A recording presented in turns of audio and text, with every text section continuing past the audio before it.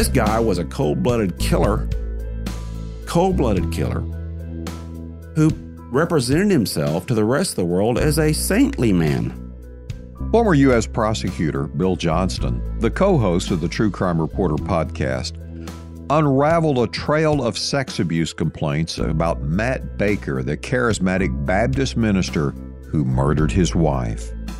Baker tried to make his wife look like suicide, and for a while, he got away with murder. The dirty little secrets of sexual abuse uncovered in the Matt Baker case have been exposed on a wide scale across America's largest Protestant denomination. Baker even sent his lover, a member of his congregation, a song titled Dirty Little Secrets, saying he identified with its lyrics. I'm investigative reporter Robert Riggs, here with a follow-up to our most popular episode titled The Minister Who Almost Got Away with Murder, published on October 18th of 2021.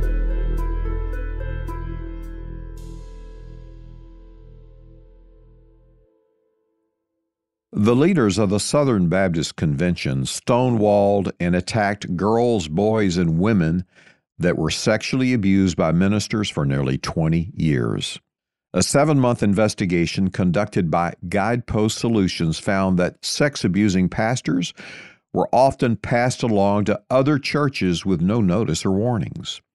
It was an unwritten policy by top church officials to avoid legal liability, according to the 288-page report.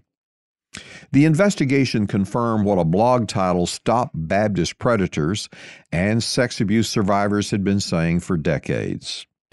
Bill Johnston's investigation of Matt Baker's murder of his wife in Waco discovered a long history of sexual abuse allegations which had been swept under the rug for years. Matt Baker had literally gotten away with murdering his wife until Bill and former U.S. Deputy Marshal Mike McNamara began investigating suspicions by the victim's sisters. Police had bungled evidence at the crime scene. Officers were swayed by the pastor's popularity and didn't follow proper investigative procedures. And it turns out that 2 top officials of the Southern Baptist Convention kept their own private list of abusive pastors for 10 years, and the list of 703 abusers may soon become public. We expected to list Matt Baker. Several young women that Baker had molested over the years testified at his murder trial. One incident involved a young lady that had gone to the hospital to visit Baker's daughter, who was suffering from a brain tumor. Bill, in a moment, I'm going to ask you to recap your investigation into the murder that was committed by Matt Baker. But first, let me ask you this. We know he had a history of molesting women as a church member, as a church authority, clergy, and before. If the Baptist Church had simply called him to task then, do you think it might have prevented the murder? Well, it's a great question, because who knows at what point, if you pull, a block out from under something, if it doesn't move forward or stops it. And so there were many chances regarding Matt Baker for someone to do the right thing, but mostly they didn't because they didn't want a bad look. First instance of that with Matt Baker was when he was first at Baylor University. He was an athletic trainer, student trainer. And there was a woman, young lady, who was also a student trainer. And Baker got her in a locker room, turned off the lights, and tried to sexually assault her. She was able to escape. He was like 18.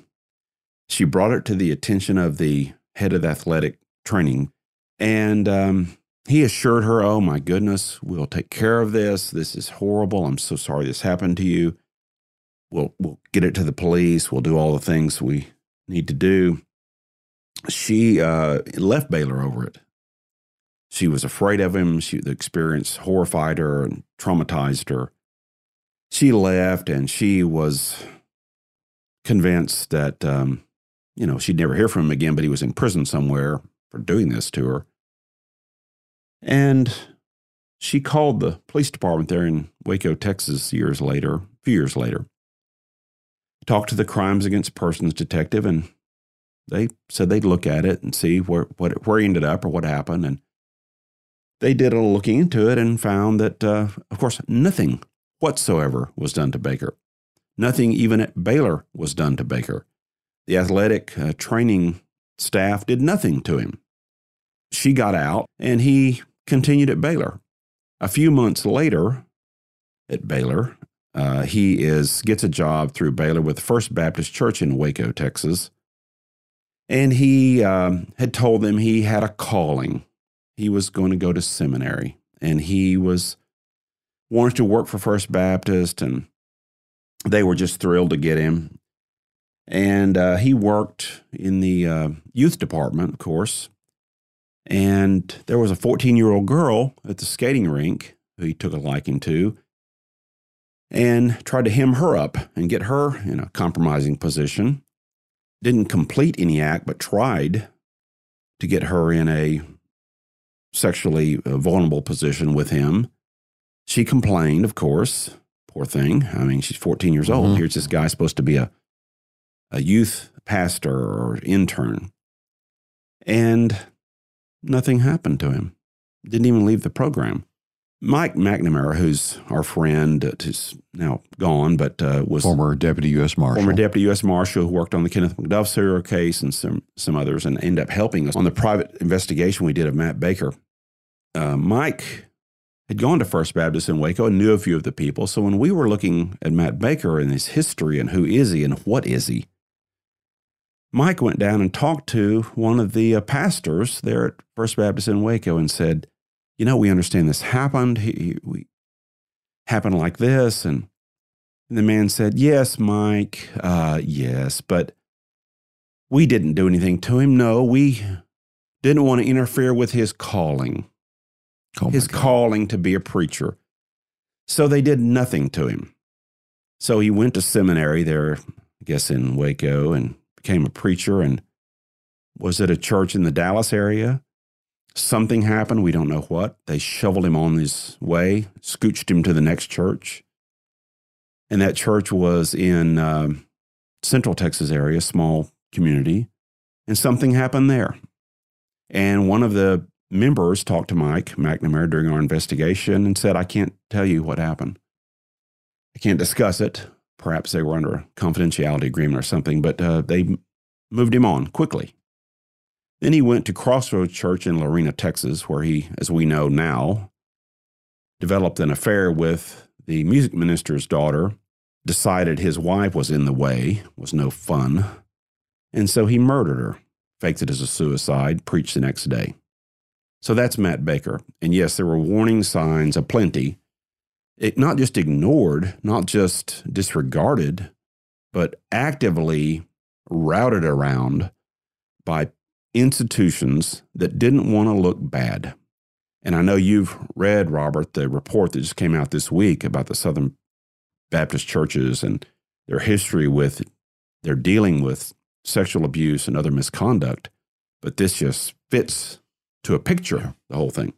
Well, as you know from our military experience, there was an old phrase about how the military would get rid of substandard leaders. That it was called kicking the can down the road and promoting them. And that's what's happening here. Did you find it was a case of they just want to avoid liability, embarrassment to reputation? Why? The occasions that we were able to find some detail, they didn't want to look bad. If they had brought these matters to the police and it was determined, for instance, that Baylor had a rapist as an intern, how would that look for Baylor? How terrible that would look. And we learned, you may know that I represented 5 young women in Title IX cases against Baylor a few years ago. And in those instances, the same thing happened. They would not pay attention to it. They didn't want the bad publicity. They didn't want the athletic program to suffer, the football team to suffer.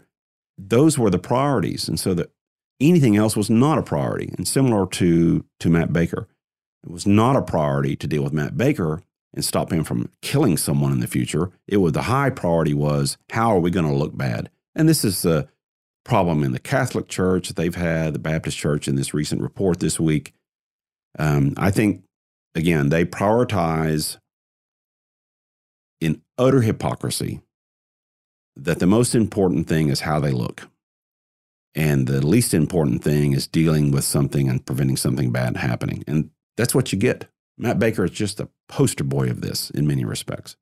Well, the shocking thing about the report is how widespread it is or was, probably still is, and how they just move many ministers from church to church, and they're leaving a trail of victims.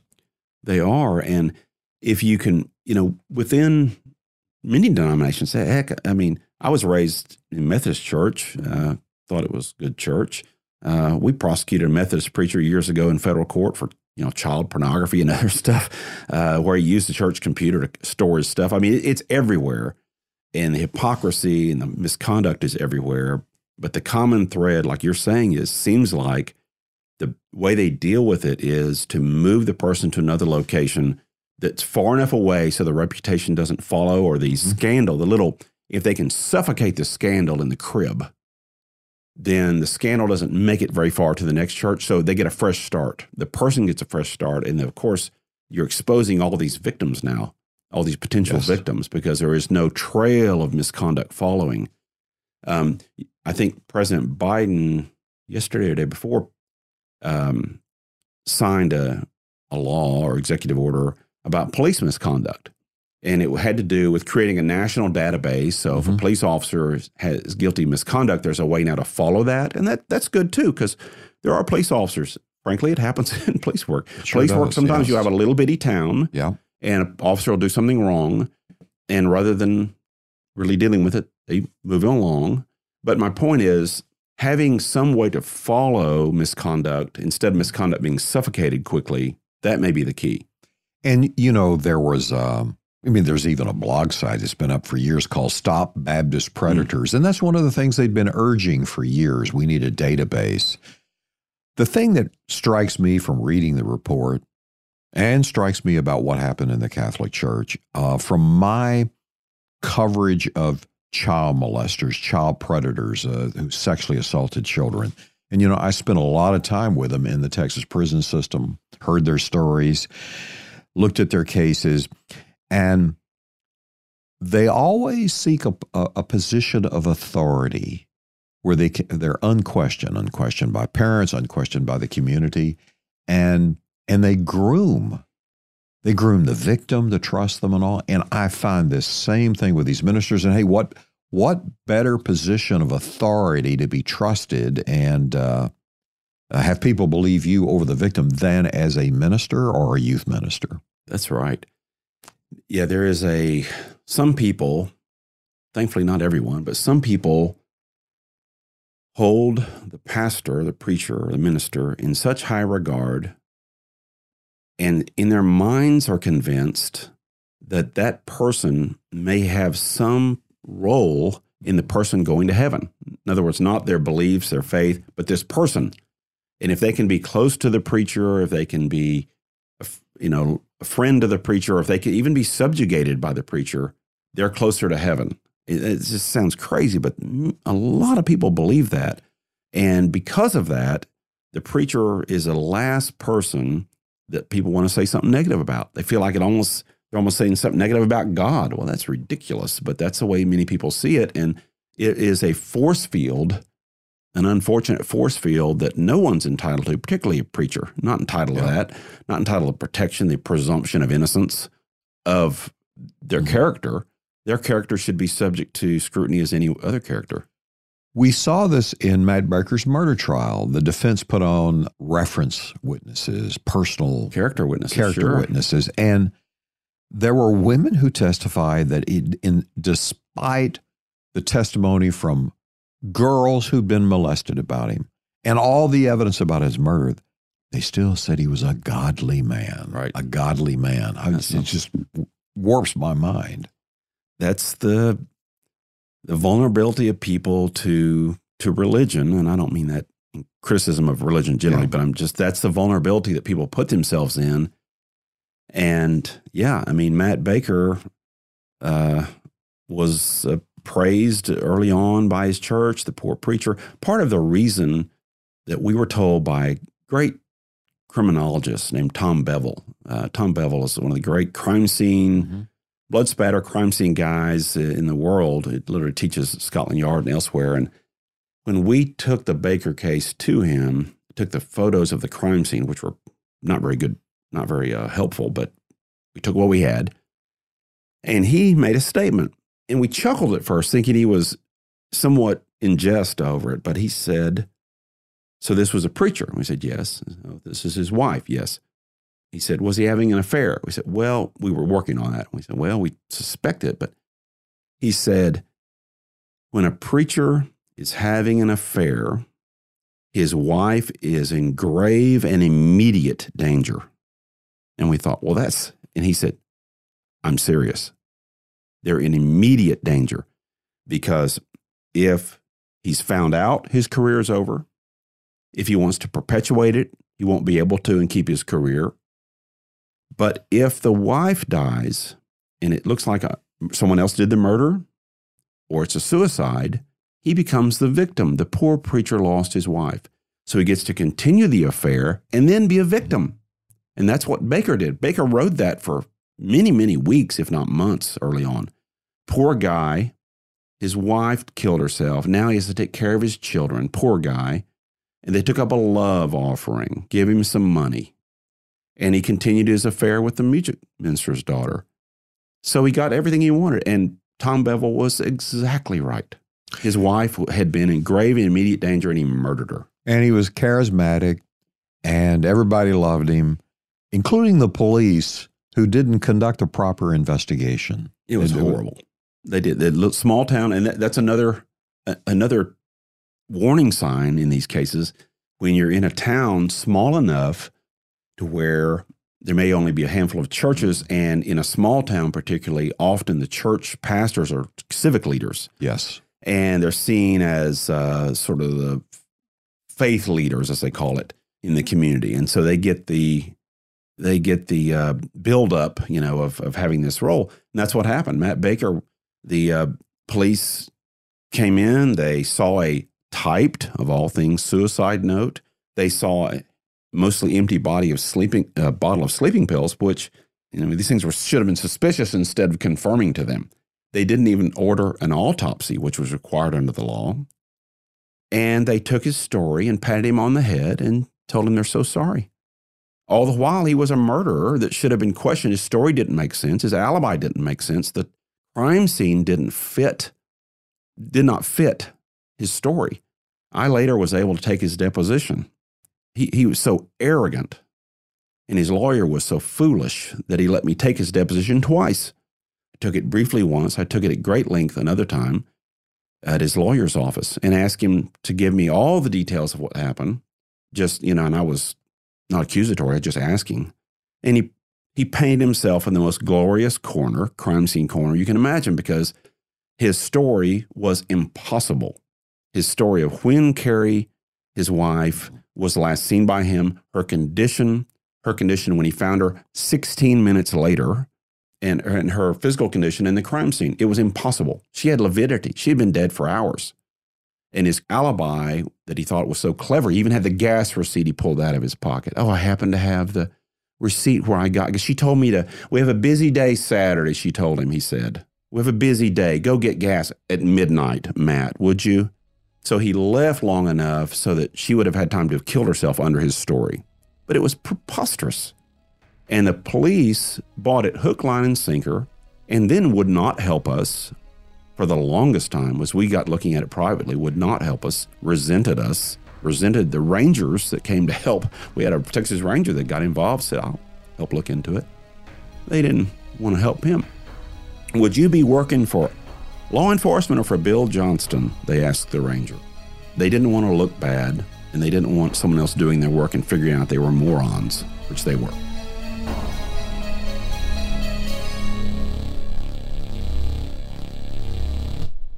We're going to take a quick break for a short message, and we'll be back in just a moment.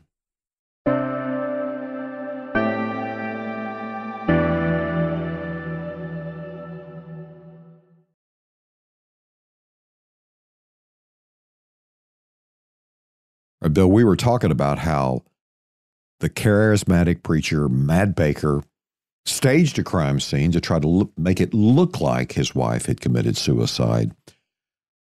What caused all of that to come undone? And then later you discover he has a mistress, girlfriend, and he's actually told her he was going to murder her and how he was going to do it. What happened in the Matt Baker case was that Matt Baker fooled the police, fooled the family. Carrie Baker, who was a very nice person, sweet daughter, great mother, she was buried quickly. No autopsy. Baker goes on with his life, pulls her pictures off the refrigerator immediately, puts the mistress's pictures up, tells his daughters, here's your new mama. This is going to be your new mama. An eraser type of killer. Just erased his wife from the face of the earth as if she never existed. She was in the way. She was trouble. But nothing happened to him. I mean, week after week after week. Finally, Carrie's mother, a very bright, heartbroken woman, came to see me. She had heard about some work we'd done on some cases and said, I heard you might be able to help me. I guess my daughter killed herself, but I hate to think that. And I believe that there are some strange things about this husband of hers, Matt Baker. There's probably nothing we can do about it. And so a couple of investigators that I knew who had since retired, one was with the Texas Department of Public Safety, John Bennett, and Mike McNamara, a deputy U.S. Marshal who was a good friend. We said, we'll take it on, let's see. I told the mother, give us a month or so to just see what we can figure out, see whether or not there's something to work with. And so we started looking at the crime scene photos. And again, then we understood what he told the local police. So it didn't really, in our minds, and we're not crime scene experts, but in our minds that they didn't match. There was a typed so-called suicide note, typed. We saw the picture, we read it. It was very self-serving. Oh, Matt, you're such a wonderful father. I'm so sorry to do this and leave you with the girls. Well, come on. Not signed, typed, not signed. Never heard of such a thing. The bottle of pills on the bedside table, it was a Marilyn Monroe setup. I mean, basically, by that I mean it was so staged that it looked like Marilyn Monroe's, which I guess was authentic. I don't know, but it looked just like that. The bottle is empty, but for like one, so they have a sample, see? Mm-hmm. So they can see what it is, and the bottle's empty. He's staged perfectly. And those things gave us pause. We're like, that does not look right. We've never heard of this type suicide note concept. Early on, I took his deposition very early on, before we had anything put together. And I asked about where's your, the printer that Carrie would have typed that on? Oh, I had to throw it out. Oh, you had to throw it out. Why'd you have to throw it out, Matt, preacher? Why'd you have to throw that out? Well, I bought a new computer and it wasn't compat. He said, wasn't compat. I was like, wasn't compat. This printer wouldn't go with that. No, I just threw them away. Just happened to throw them away. And so the very thing which, would have actually helped him if it had been typed there. Problem was it was probably typed at his office or something. Right. But anyway, so all these clues, none of these things added up, but it wasn't enough. We went then to see Tom Bevel in Norman, Oklahoma. Again, crime scene reconstruction guy.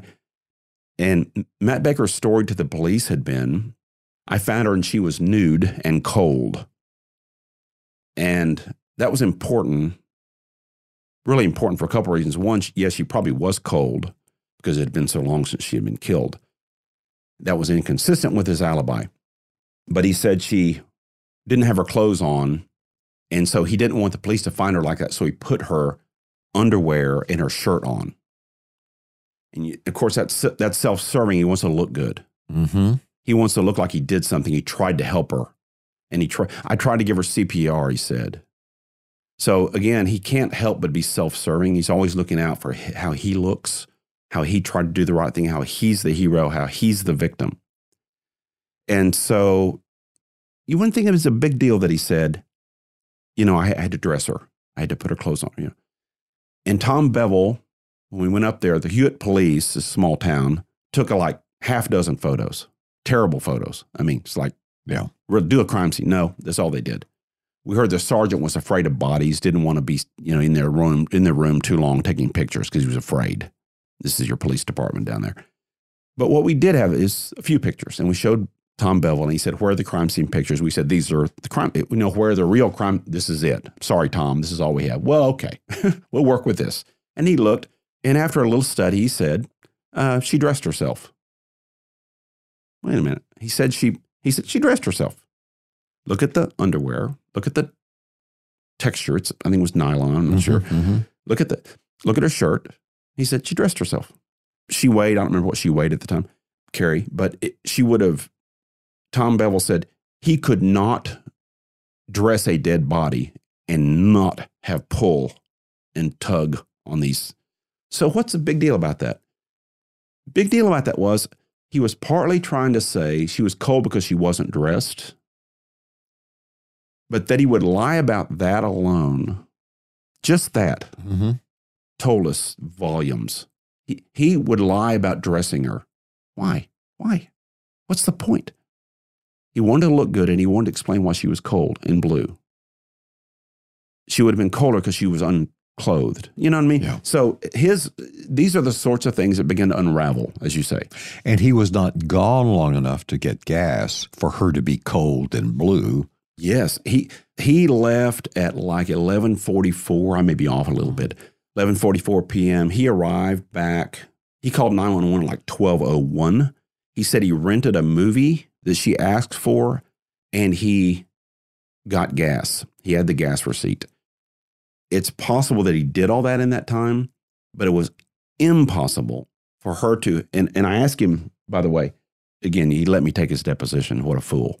And so knowing this, the time was important, I went on a little line of questioning. And I said, "Now tell me, preacher, when you left her, she was fine." "Well, you think so?" And I said, "Because you're a good dad.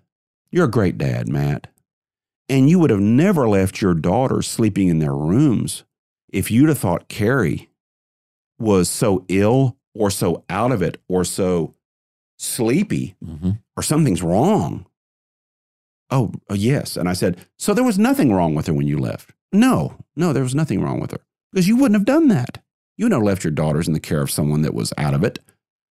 So now we have her wide awake, and we have to, if his story's true, she has to ingest a large number of these sleeping pills, which probably could not have even killed her, by the way. She had to ingest them. They had to be digested to the point where it affected her. She had to get sleepy, very sleepy, and her heart stopped breathing, her heart stopped. And then she had to start the process of dying and the effect on the body, lividity, and her blood had pooled. Her blood had pooled in the extremities. It actually had double lividity, where it had pooled, and he moved her and it pooled again. And so that told the experts she had been dead for 2 or 3 hours, not 15 minutes, not 6 minutes. And so his story was simply impossible. And he was so sure of it. Why did he tell such a story? Because again, he wanted to look good. He wanted to look not only innocent, but he wanted to look like the good guy. He couldn't just leave it at that he didn't do it. He wanted to be the good guy. But what we learned in the murder trial and everything from his girlfriend, who he told all the details to, that he had smothered her with a pillow. Robert, so it's always nice in a case like this. And again, I prosecuted a lot of murders and so forth, and I think I know quite a bit about this, but I'm not an expert at crime scenes and these sorts of things. But we had a theory. It's nice to have a theory and then try to prove the theory or just try to disprove your own theory, but have a theory at least. There were a couple of pillows on the floor, not on the bed, that were near her.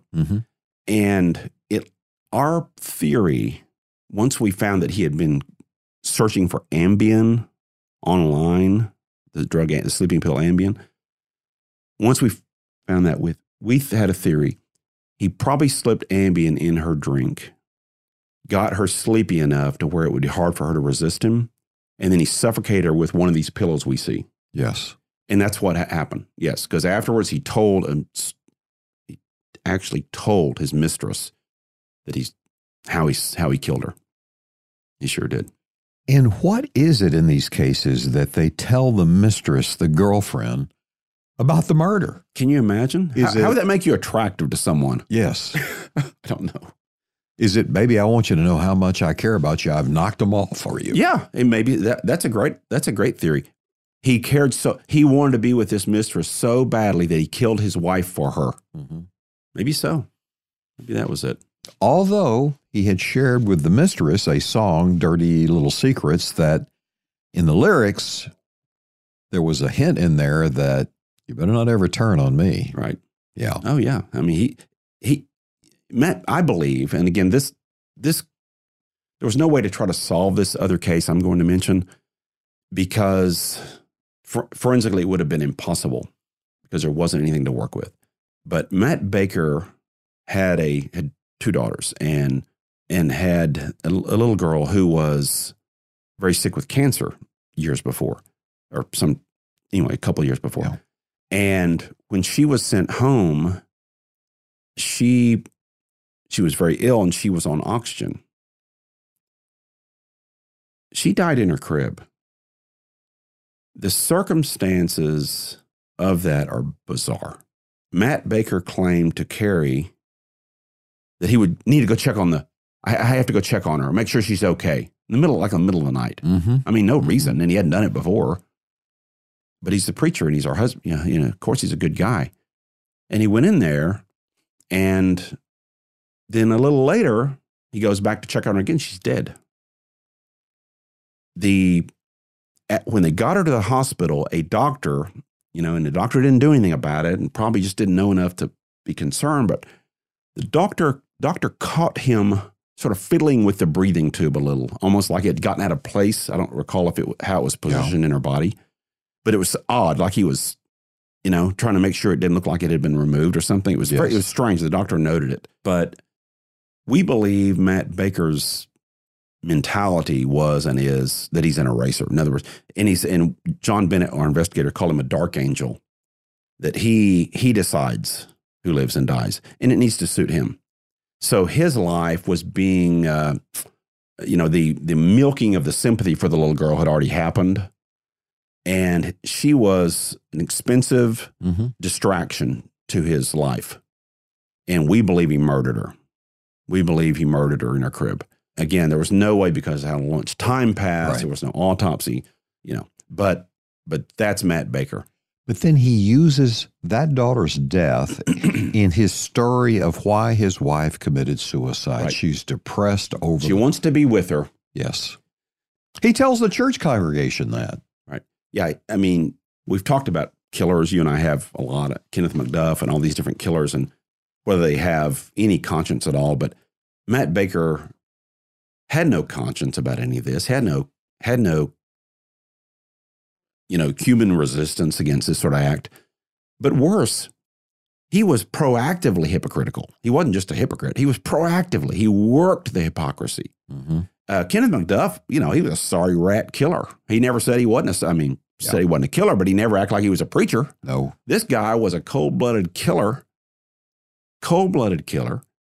who represented himself to the rest of the world as a saintly man who posed on the cover of Texas Monthly magazine, holding his cross and prayerfully looking at the camera.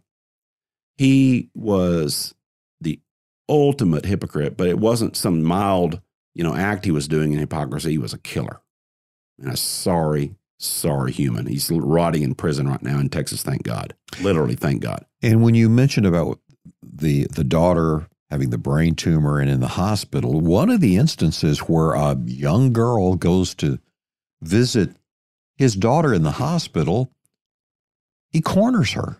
He does. Yeah. When that little girl, before he murdered, in my opinion, the little girl, they were at the children's hospital. The family had a room, and I believe it was a niece, I believe it was his wife's niece, were there visiting, to console and be with and support the family. Yeah, he tries to get her to go up to the family hotel room with him by herself for a little fun. Yeah. I mean, that's Matt Baker. That's the preacher.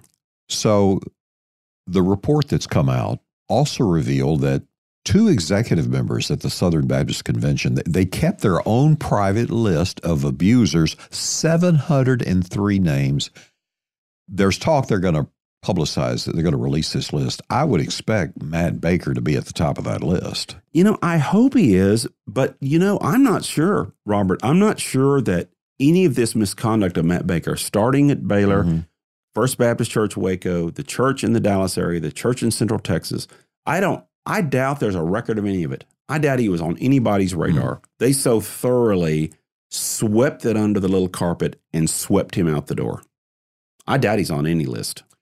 So what is a victim to do? Should they have, in this report, they all go to church members, church hierarchy.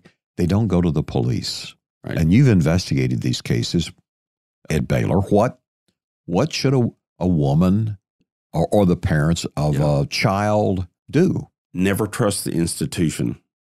Never trust at all the institution from which the person comes, the perpetrator comes.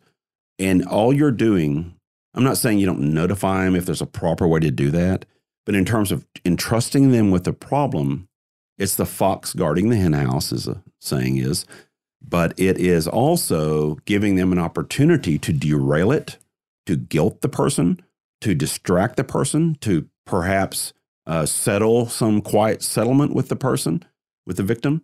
And so by entrusting the institution, the bad institution, the suspect institution with the issue, you may be doing the opposite of what you should do. You should go to law enforcement that has authority and knowledge in that area. I'm going to put a link to the Southern Baptist investigation into the show notes of the podcast, but I want our listeners to understand and go to the sections about the interviews with the victims so you get a sense of what this has done to their lives. There's one young woman that the youth and education minister started groping her and kind of grooming her when she's 14 or so, and by the time she is 16, he has sexually assaulted her 30 times. Wow. After months of abuse, she reports it and was told not to talk about it. He goes on to serve in other churches. For 15 years, she complained and nothing. And so she told the investigators that came to talk to her for this report that the trauma, she said, it is not only physically, psychologically, and emotionally devastating, but it is spiritually annihilating. It is soul murder. Boy, what a term. Because when you put some eternal stock in something and it turns out to be not just unworthy, but assaulting. Yeah. Yeah, it does. It can kill everything that you ever believed and make you not just not believe, but make you hate the institution. I have a friend in law enforcement that has a saying, and it's not saying it's always true, but seeing all this sort of stuff through the years, he had a saying, I love the good Lord, it's his fan club I hate. And sometimes it's the hanger-oners, the fan club of these preachers that if the preacher walked in, they would snap to attention and get against the wall out of deference. They don't deserve that. Not one of them. And they shouldn't want it. Those that portray themselves as not just holier than thou, but as above reproach, they shouldn't want to be looked at it that way. They should always everyone should be judged of their character. They should be judged equally. And if they're a good person, wonderful. I'm so glad they're a good person and in that job. But they don't get the benefit of any doubt in my book. And I think that women like this you just described are why, because they can not just kill someone's, enthusiasm for life. They can destroy any faith that they have. And the Catholic Church has suffered significantly because of this. The Baptist Church has, to some degree, and will probably more likely in the future because of this report and because it's just true. I mean, horrible. I'm going to tell our listeners that we're actually working on a very, very in-depth story with the Texas Rangers where a 17-year-old girl who comes to confession is lured by the young priest back to the rectory. And you don't need to stand in line. It's the day before Easter Sunday. He sexually assaults her and murders her. The priest, he confessed to 2 other priests, and it was covered up for 50 years. And he had sexually assaulted another girl at a church, covered up for 50 years. One lone ranger gets a hold of his cold case and brings him to justice. But that's a story of ours in the future. Robert, there's a reason that this Matt Baker story is one of our most popular podcasts. And I think it's not just because it's an unbelievable story of, bad police work and recovering from that and getting him caught, but it's the depth of the hypocrisy and the just the scandalous nature of it that people are, I don't mean fascinated, but people are just intrigued by, and rightly so. Well, I want to close with what Crawford Long, the prosecutor at the murder trial, had to say about it. You and I know Crawford. I remember Crawford giving the opening argument in the capital murder trial of Kenneth McDuff, the serial killer. And it was something along the line of, he is the boogeyman who comes in the night for you. Yes. And boy, the jury, they were spellbound. But so here's what Crawford says. Matt Baker was a person who led a double life and used his position as a minister for evil purposes. In the end, he reminded us of the quote from Shakespeare's The Merchant of Venice. The devil can cite scripture for his purpose. Wow. And Crawford had a way with words. He did. And Matt was convicted. And he's in prison today. Yeah. And thank the Lord for Crawford Long and everybody who investigated this case. That's right. Well, that is another True Crime Reporter episode. As we say, we take you inside the crime scene tape, and our true crime stories are stranger than fiction. We'll be back next week.